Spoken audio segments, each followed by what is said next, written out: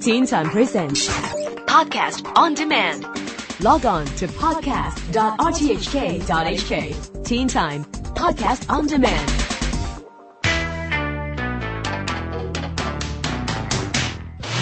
This is the Teen Time Science Blog. I'm Neil Chase.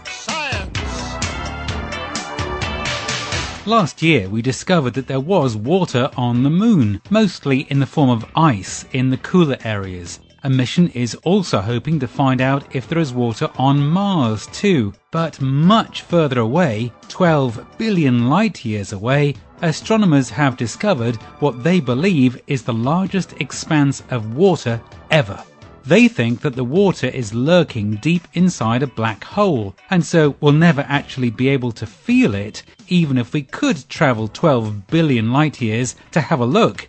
It is in the form of water vapor, not liquid water as such, but would be about the same amount as 140 trillion oceans of the size that we have here on planet Earth. The fact that light has taken 12 billion years to get to us from there also means that we are seeing a snapshot of that water from 12 billion years ago, and that was when the universe was only a billion years old.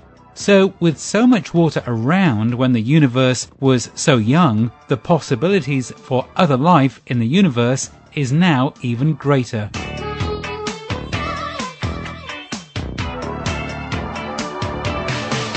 Meanwhile, if man is to travel huge distances around the cosmos, then he needs to travel well beyond light speed. However, scientists at the Hong Kong University of Science and Technology are claiming that single photons, which are effectively grains of light, cannot travel beyond light speed, and so therefore travel greater than the speed of light would not be possible. This has been the theoretical problem that many scientists have been trying to figure out for ages. If we are to travel beyond light speed, would there actually be light?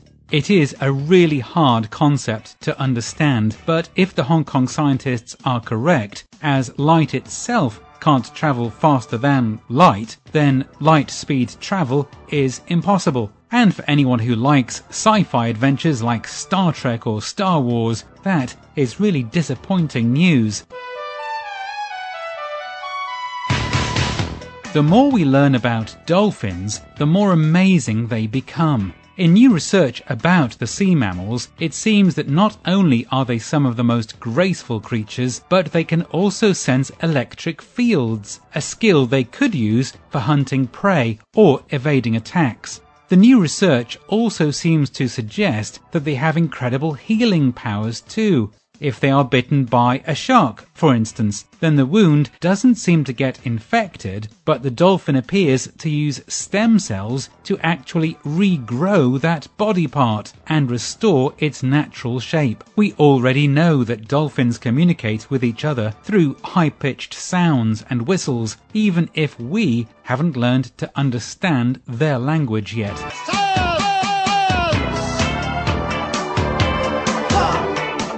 Storing electrical power in the form of batteries is becoming more and more important as the world moves away from fossil fuels and towards greener methods of power generation and transport. Efficient batteries are vital for this as a means to store the electricity generated. Batteries are becoming smaller, lighter and more efficient, which is particularly important for things like electric cars. But no battery is particularly attractive, and so scientists at Stanford University in the US are working on batteries that are actually transparent. They are still not very beautiful, and the power that they can hold is not as much as other batteries, but with more research and development, batteries that look as fun as they are efficient should be possible.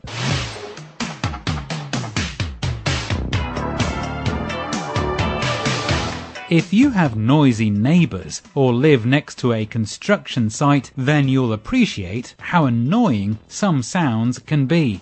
There has been progress over the years in making materials that can soundproof buildings more, but a new development is even more promising. experts are designing a material that would only let sound through in one direction. So the advantages of soundproofing are obvious, but it could lead to even more exciting possibilities, like being able to harvest the sound energy from a noisy area and convert that into electricity.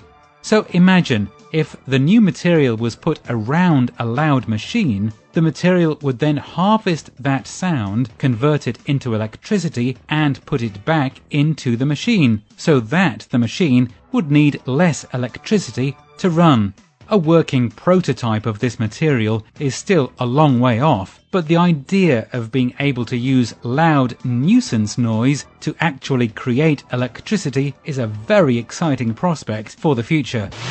I'm Neil Chase, and that's it for the Science Blog for this week. Read it back again on the Teen Time website, and I'll see you next Thursday evening for more.